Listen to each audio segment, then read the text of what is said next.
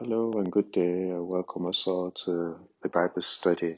First Kings, beholding Jesus in the book of First Kings. Let's go to the Lord in prayer. Our Father and our God, we worship and we adore you. Thank you, Almighty God, for the salvation of our souls. Thank you, Almighty God, for your living word, the word of truth, the word of life. Almighty God, sanctify us by your truth. Establish us by the word that we will study today. Bring us into a deeper fellowship and communion with you, and let your name be glorified in our lives. Blessed be your holy name. In Jesus' mighty name we have prayed. We once again are continuing in our study. Last time we met, we looked at the book of 2 Samuel. The focus was also on Jesus in the 2 Samuel. Now, this whole study is inspired by Jesus' encounter with his disciples on the road to Emmaus. Luke chapter 24, verse 25 through to 27, and I read. Then he said to them, O foolish ones and slow of heart to believe in all that the prophets have spoken. Ought not the Christ to have suffered these things and to enter into his glory? Verse 27. And beginning at Moses and all the prophets, he expounded to them in all the scriptures the things concerning himself. I'll read 27 again. And beginning at Moses and all the prophets, he expounded to them in all the scriptures the things concerning himself.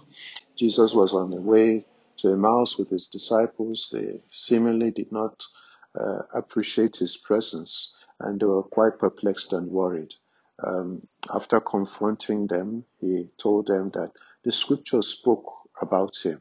He started from Moses, the book of the law, through the prophets, right through to show them that the scriptures were actually speaking about himself. So we want to try to trace the same journey and to, look at each book and then look in particular at Jesus in each particular book. So we've come to First Kings today. Now, First Kings opens up in chapter 1, verse 3 and 4 with Abishag, the Shunammite lady. David is on the throne. He's growing old. He's growing elderly. His reign is virtually coming to an end. He has emotional needs, and Abishag, a Shunammite young lady, is found to meet his emotional needs, to look after him physically, to be there to just to pleasure him.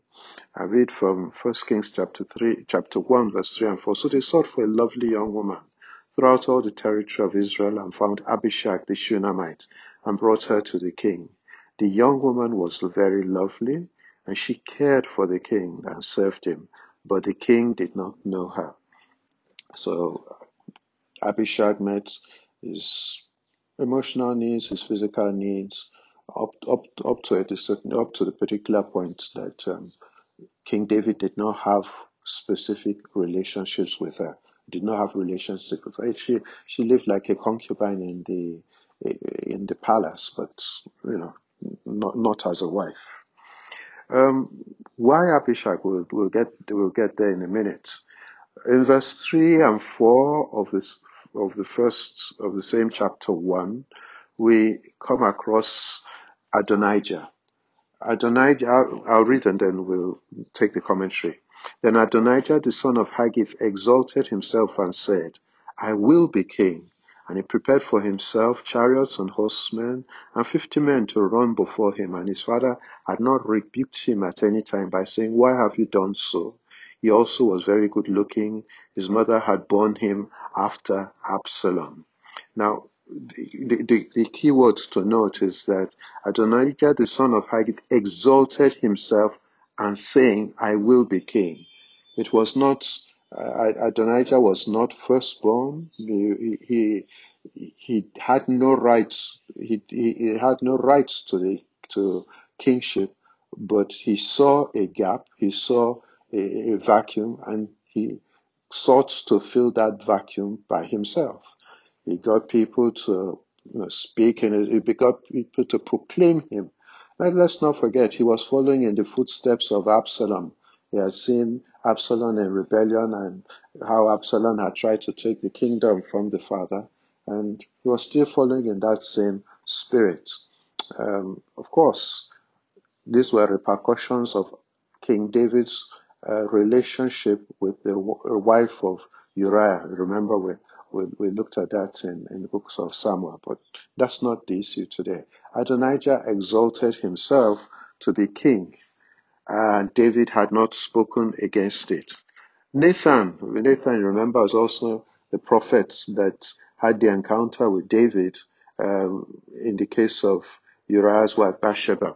Nathan, in verse 11 of the same chapter 1, goes to Bathsheba. So I read verse 11. So Nathan spoke to Bathsheba, the mother of Solomon, saying, have you not heard that Adonijah, the son of Haggith, has become king, and David our Lord does not know it? Come, please, let me now give you advice that you may save your own life and the life of your son Solomon. And he advises Bathsheba what she should do, what she should speak to King Solomon. Verse 17, let's listen to what Bathsheba says to the king. Then she said to him, my lord, you swore by the Lord your God to your maidservant, saying, assuredly, Solomon your son shall reign after me, and he shall sit on my throne. So now look, Adonijah has become king, and now my lord the king, and you do not know about it. Verse 21. Otherwise it will happen when my lord the king rests with his fathers that I and my son Solomon will be counted as offenders.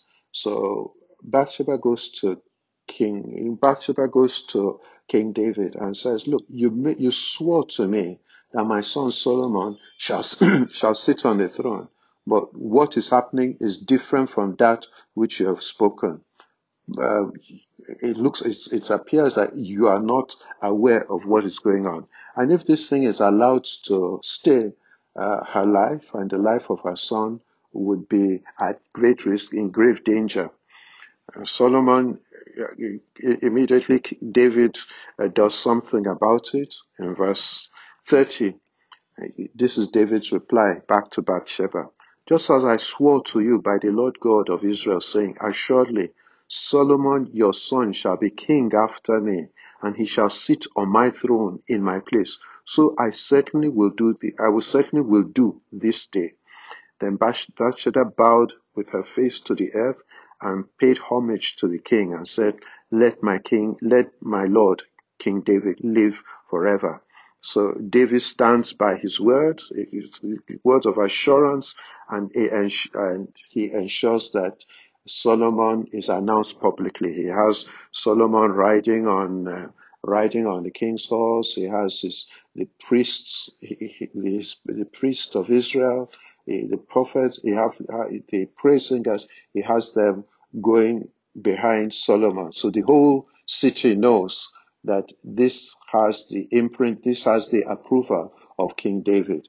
Meanwhile, Adonijah had announced himself by himself to the whole town. Now they have an official announcement, they have an official acclamation that Solomon is the chosen of the king. So what happens immediately to Adonijah? Verse 50 of the same chapter 1.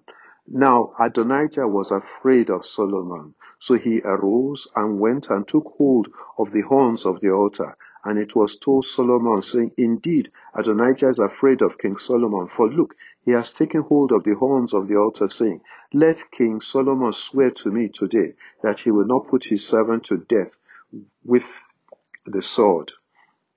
And Solomon said, if he proves himself a worthy man, not one hair of him shall fall to the earth, but if wickedness is found in him, he shall die. So King Solomon sent them to bring him down from the altar, and he came and fell down before King Solomon, and Solomon said to him, go to your house.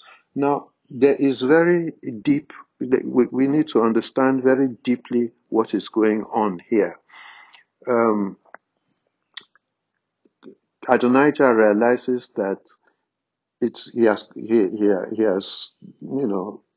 has actually performed a coup d'etat and has been caught, and the punishment of doing that is actually death. What does Adonijah do? he runs to the altar of the temple and takes hold of the temple. Takes hold of the horns of the temple. Now the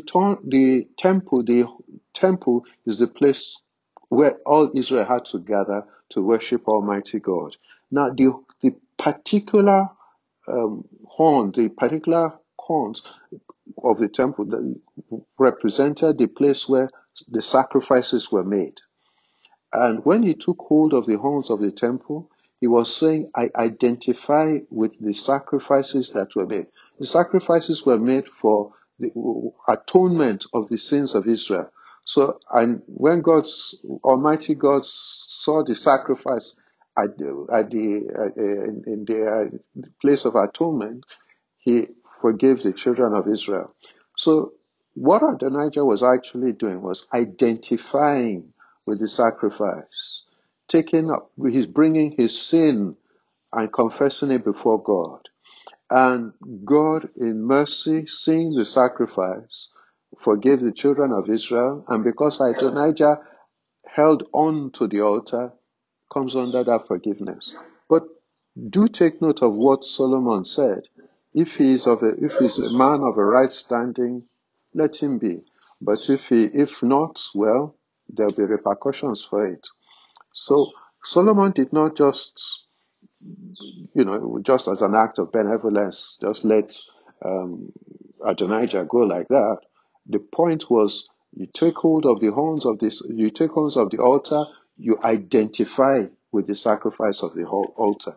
That speaks of the sacrifice of Christ Jesus on the cross. When we take hold of the cross, when we come in true repentance, and we take hold of the cross and ask God for forgiveness and for mercy, he forgives us our sins and he cleanses our spirit, cleanses our soul, and we become children of God.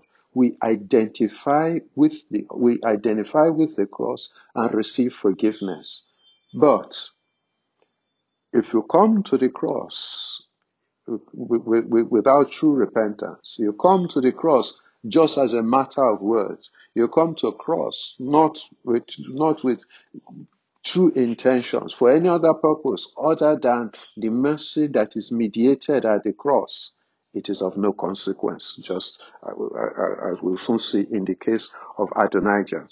He came to the cross in the stead that he should have been punished, but because the horns of the altar spoke of the mercy of God, he enjoyed that mercy. But is that the end of the matter? Let's go back to 1 Kings chapter 2 and verse 17. Adonijah goes to Bathsheba, and he says to Bathsheba, who is King Solomon's mother, then he said, please speak to King Solomon, for he will not refuse you, that he may give me Abishag the Shunammite as wife. Bathsheba said, very well, I will speak for you to the king. Bathsheba therefore went to King Solomon to speak to him for Adonijah. And the king rose up to meet her, bowed down to her, and sat down on his throne, had a throne set up for the king's mother. So she sat at his right hand. Then she said, I desire one small petition of you. Do not refuse me. And the king said to her, ask it, my mother, for I will not refuse you. So she said, let Abishag the Shunammite be given to Adonijah your brother as wife. And King Solomon answered and said to his mother, now why do you ask Abishag the Shunammite for Adonijah? Ask for him the kingdom also, for he is my older brother, for him, and for Abiathar the priest, and for Joab, and for the son of Zeruiah. Now, Adonijah was being cunning here. Adonijah was being very cunning here. If Abishag had been given to him, Abishag, who had been known to be the concubine, the comfort lady for King David, had been given to Adonijah as wife. That signified that King David had given his personal concubine, his personal comforter to Adonijah. And Adonijah would then have a right to the throne. Solomon, seeing the mischief in the demand, said to the mother, you probably don't understand. There's a hidden mischief underneath Adonijah's desire. It clearly shows that he had not repented from the coup. He had come by another means, and he would be put to death. Verse 25 of 2 Kings. So King Solomon sent by the hand of Benaiah, the son of Jehoiada, and he struck him down and died. Adonijah's rebellion, Adonijah's mischief had received its true reward. May we not come to the cross in mischief. May we not come to the cross with a hidden agenda. May our hearts be true to the Master. A similar situation happened with Joab the general. 1 Kings chapter 2 verse 28 to 29. This is shortly after Adonijah had been executed. The news came to Joab, for Joab had defected to Adonijah, though he had not defected to Absalom. So Joab fled to the tabernacle of the Lord and took hold of the horns of the altar. And King Solomon was told, Joab has fled to the tabernacle of the Lord. There he is by the altar. Then Solomon sent to Benaiah, the son of Jehoiada, saying, go and strike him down. So Benaiah went to the tabernacle of the Lord and said to him, thus says the Lord, come out. And he said, no, but I will die here. And Benaiah brought back the word to the king, saying, thus said Joab, and thus he answered him. Joab, hoping and believing, Joab who had killed Abner, Joab who had thought that, yes, Adonijah is now king, I will go along with Adonijah. He had played the evil card and had made alliance with Adonijah. Adonijah has now been executed. He's now to face the anger and the wrath of King Solomon. So he hopes that by going to hold on to the horns of the altar, that he will escape the judgment that that is the true response to his betrayal. And King Solomon says he has not come to the altar out of a true heart, out of a right spirit. Strike him down, cast him away, let him be killed once and for all. We cannot take the sacrifice of Christ Jesus on our behalf as something a light thing. Let us come to the cross in true repentance. Let us have a full appreciation of what Christ accomplished on all of our behalf. There is not a name under heaven given amongst men by which might be saved, but the name of our Lord Jesus Christ. Salvation is about coming to Christ Jesus, recognizing his sacrifice on our behalf, coming in repentance, seeking his forgiveness, and receiving his forgiveness, receiving his mercy, and living our lives as Christians because of his grace. That's the beginning and the completeness of the message of salvation. And it's enacted here, as we see in 1 Kings, in the encounter of Joab, in the encounter of Adonijah. Come to the horns of the altar, come to the cross, and receive the life of Christ Jesus. Let's continue in our study of the book of 1 Kings. 1 Kings can actually be divided into two parts. Chapters 1 to 11 basically talk about the kingship of Solomon, while chapters 12 to 22, 12 to the end, talk about all the other kings over Israel and Judah. Essentially, David had united Israel and Judah. Solomon, his son, becomes king, and he is king over the United Kingdom. He's king over the United Kingdom of Judah and Israel. Now, let's look at the wisdom of Solomon, the magnificence. Let's look at Solomon. Solomon is now king.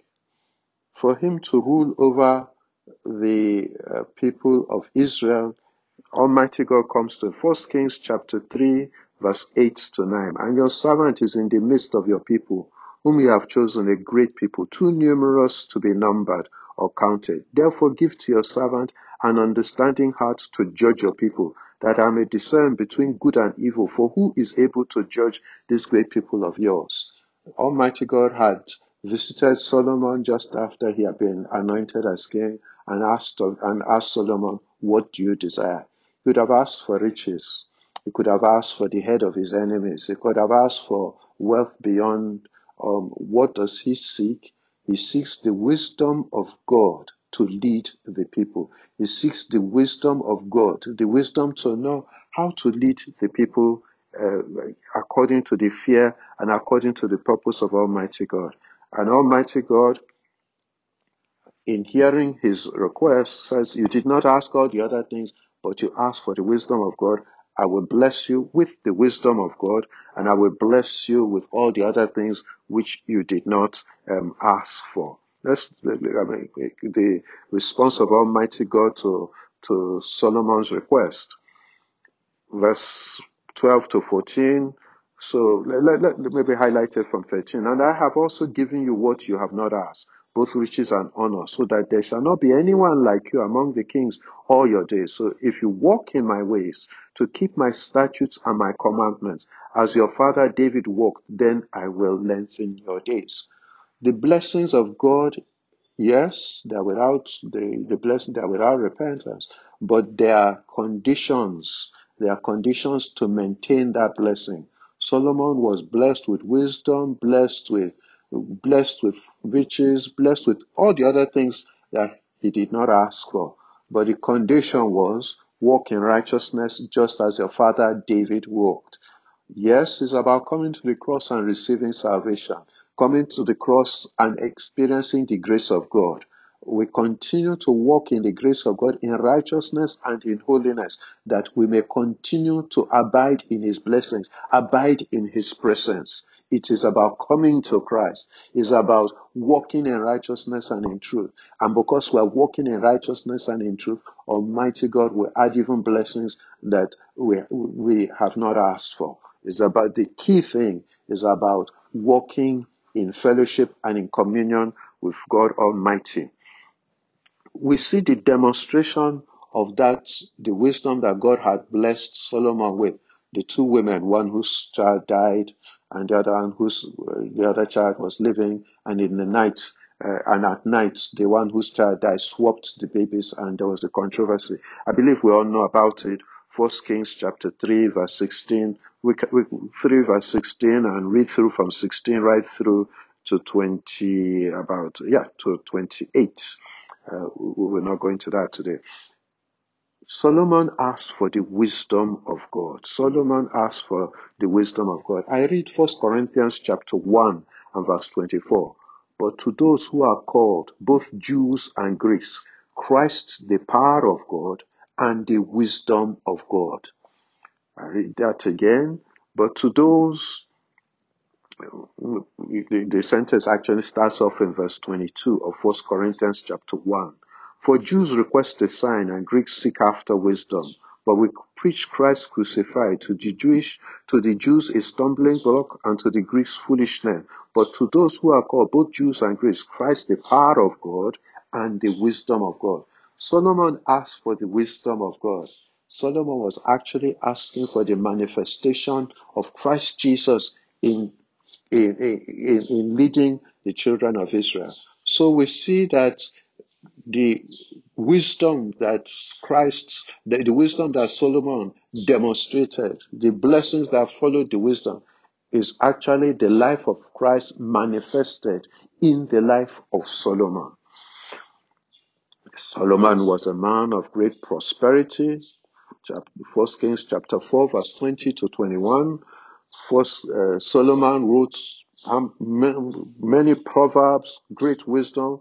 First Kings chapter 4 verse 32. And beautifully, Solomon built the temple that David had not been allowed to build. First Kings chapter 5 verse 4 to 5. I read First Kings chapter 5 verse 4 to 5. But now the Lord my God has given me rest on every side. There is neither adversary nor evil occurrence. And behold, I propose to build a house for the name of the Lord my God, as the Lord spoke to my father David, saying, your son, whom I will set on your throne in your place, he shall build the house for my name. So Solomon had the privilege to build the house of God, the place of fellowship, the place of communion, the place of the revelation of the heart and the mind of God. We could go into the We could go into the big construction of the temple. We could go into the individual components. The temple speaks about Christ Jesus. The temple is the place of fellowship with God. That privilege was given to Solomon to build. In 1 Kings chapter 6 and verse 1, he actually completed the temple. 1 Kings 6:1, and it came to pass in 480th year, after the children of Israel had come out of the land of Egypt, in the 4th year of Solomon's reign over Israel, in the month of Ziv, which is the second month, that he began to build the house of the Lord. And then when we get to verse 38, and in the 11th year, in the month of Bul, which is the 8th month, the house was finished in all its details according to all his plans. So he was 7 years in building it. 7 years of peace, 7 years of prosperity, 7 years of the presence of God. I prophesy to you, going forward, you will know peace, you will know abundance, you will know the presence of God. And every plan of the Almighty God to be accomplished by you, it will come to fruition. It will bring forth the glory and the presence of the Almighty God in your family, in your home, and in all that pertain to you. None shall be missing. No plan of the Almighty God shall fall to the ground. Every word of the Almighty God shall come to accomplishment in your behalf in the mighty name of Jesus. In 1 Kings chapter 8 and verse 1, the Ark of the Covenant. The Ark of the Covenant is brought into the house of God. 1 Kings chapter 8 and verse 1. Now Solomon assembled the elders of Israel and the heads of the tribes, the chief fathers and the children of Israel, and Solomon, that they might bring up the Ark of the Covenant of the Lord from the city of David, which is in Zion. In verse 6, chapter 8 and verse 6, then the priests brought the Ark of the Covenant of the Lord to its place into the inner sanctuary of the temple, to the most holy place under the wings of the cherubim. And in verse 10, and it came to pass, when the priests came out of the holy place, that the cloud filled the house of the Lord, so that the priests could not continue ministering because of the cloud, for the glory of the Lord had filled the house of the Lord. The glory of the Lord will fill your own home, will fill your own life, will crown you with his grace and mercy as you do the will and the good pleasure of the Almighty God. You will walk with the Lord, and the Lord will walk with you, and will increase and enlarge us round about in the mighty name of Jesus. So as Solomon walked with God, as Solomon walked with the wisdom of God, as Solomon walked in righteousness and the holiness of God, the life of Christ Jesus was an outpouring through his life. We see the prosperity, we see the increase, and we see the enlargement. Now in 1 Kings chapter 9 and verse 5, we see the promise of God, whose expression was throughout the ages. Then I will establish the throne of your kingdom over Israel forever. As I promised your father, saying, you shall not fail to have a man on the throne of Israel. But if you or your sons at all turn from following me and do not keep my commandments and my statutes which I have set before you, but go and serve other gods and worship them, then I will cut off Israel from the land which I have given them, and the house which I have consecrated for my name. I will cast out of my sight. Israel will be a proverb and a byword among the peoples. Now, Almighty God had promised to David, you will ever have a man to sit on the throne. Ever. That was to be fulfilled in Christ, who is sitting on the throne of God in our behalf. That promise is reaffirmed. To Solomon. You shall read from verse 5b. As I promised David your father, saying, you shall not fail to have a man on the throne of Israel. There's the physical throne, and there's the eternal throne in heaven of Israel, and we're a part of that Israel. And sitting on that throne is Christ Jesus our Lord, Christ Jesus our Savior, Christ Jesus our Redeemer.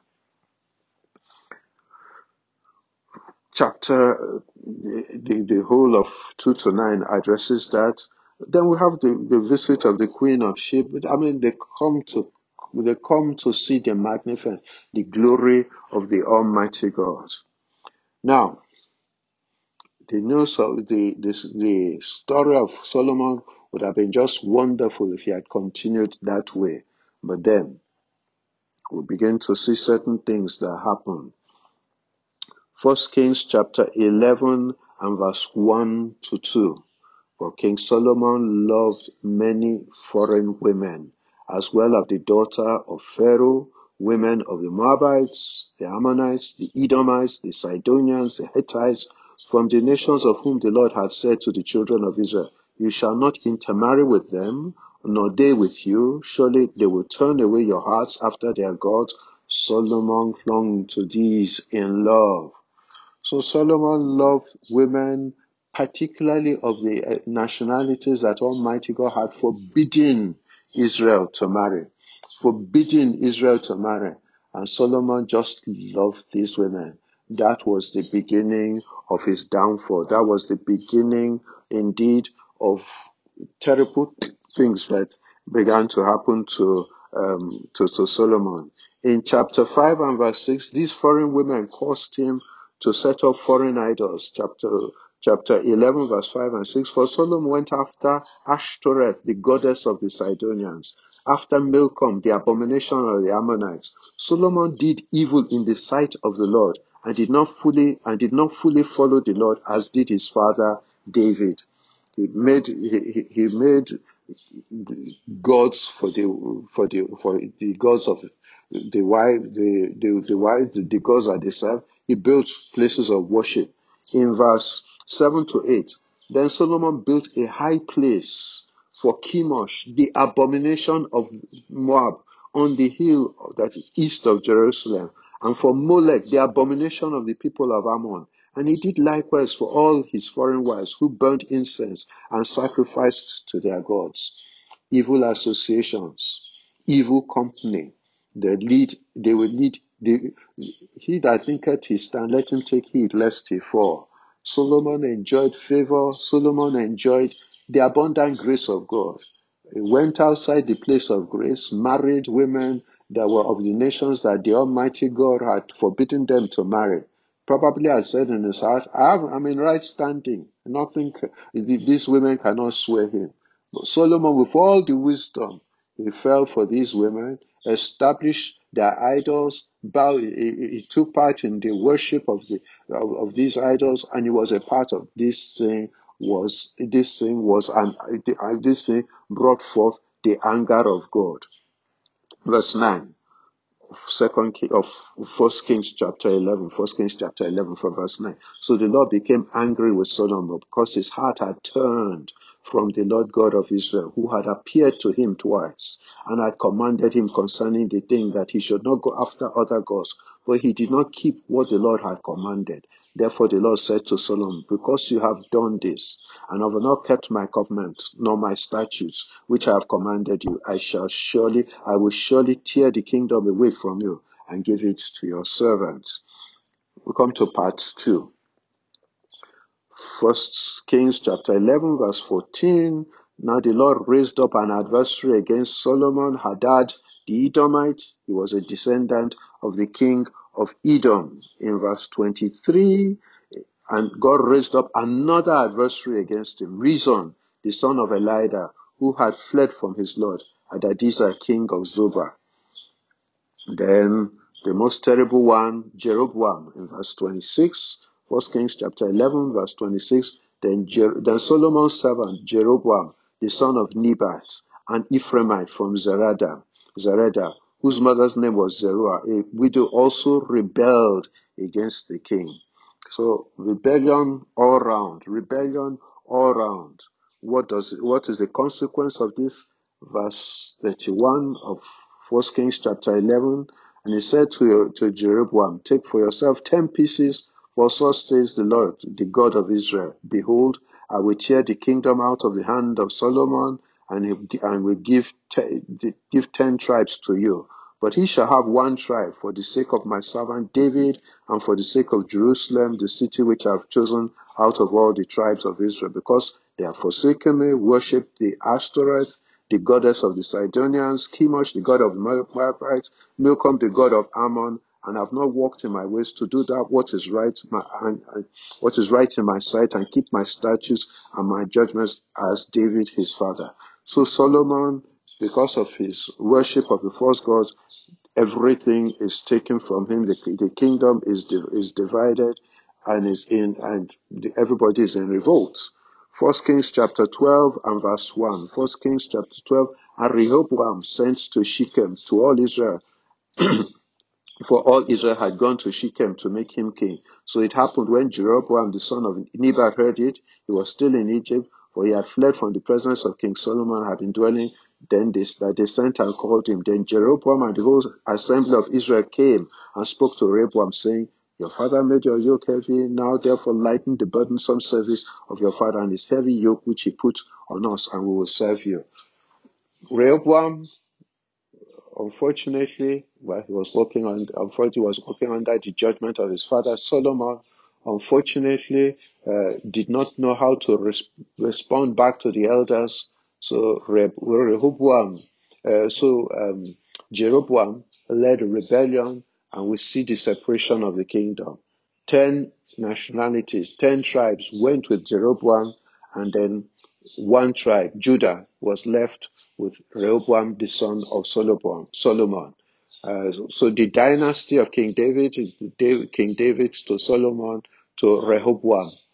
Jeroboam had no business, but because he was a local powerful man, he collects off 12, 12 of the tribes.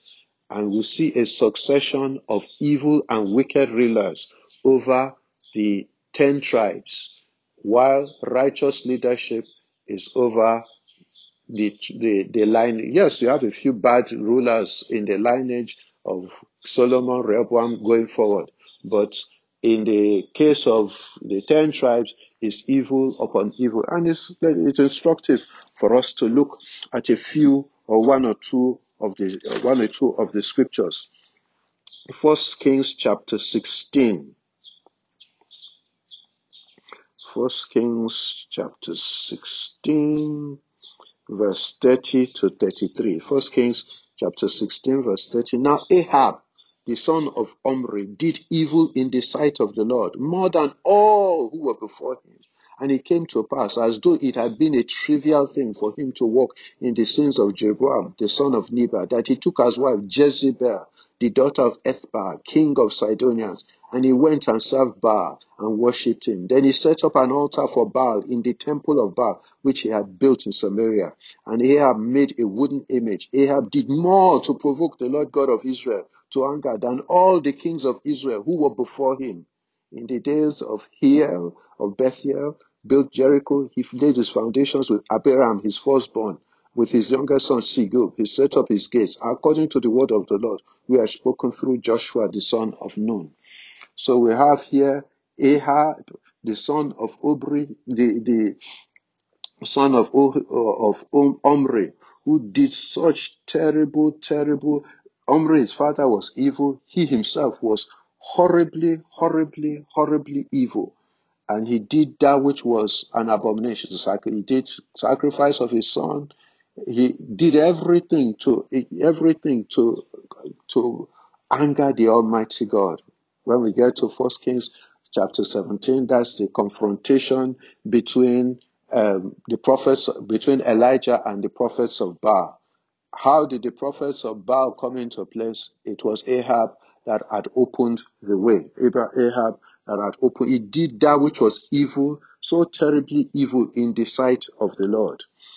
Interestingly enough, as evil as Ahab was, let's look at 1 Kings chapter 21.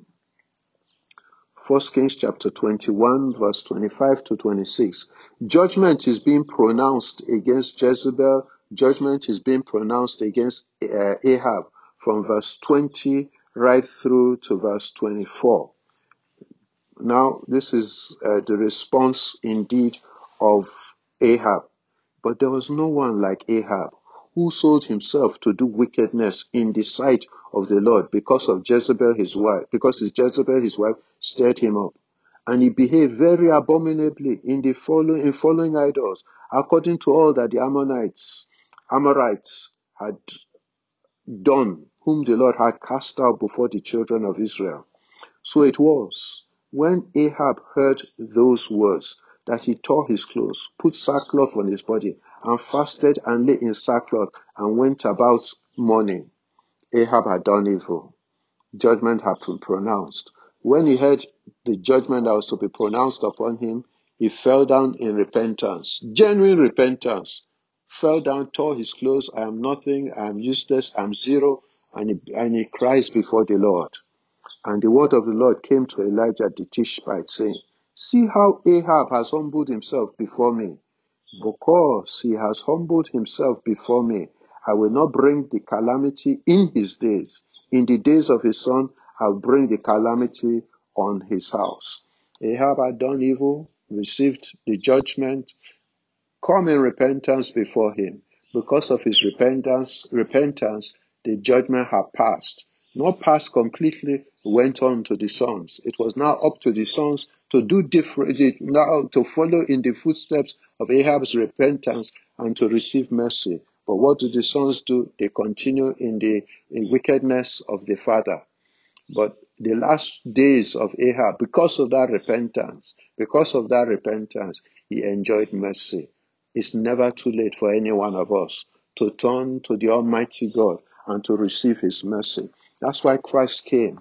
That's why Christ is being revealed in 1 Kings, to give us the fullness of God's grace, God's mercy. Now, what does 1 Kings speak to us? First, the message in conclusion, what's the message of 1 Kings?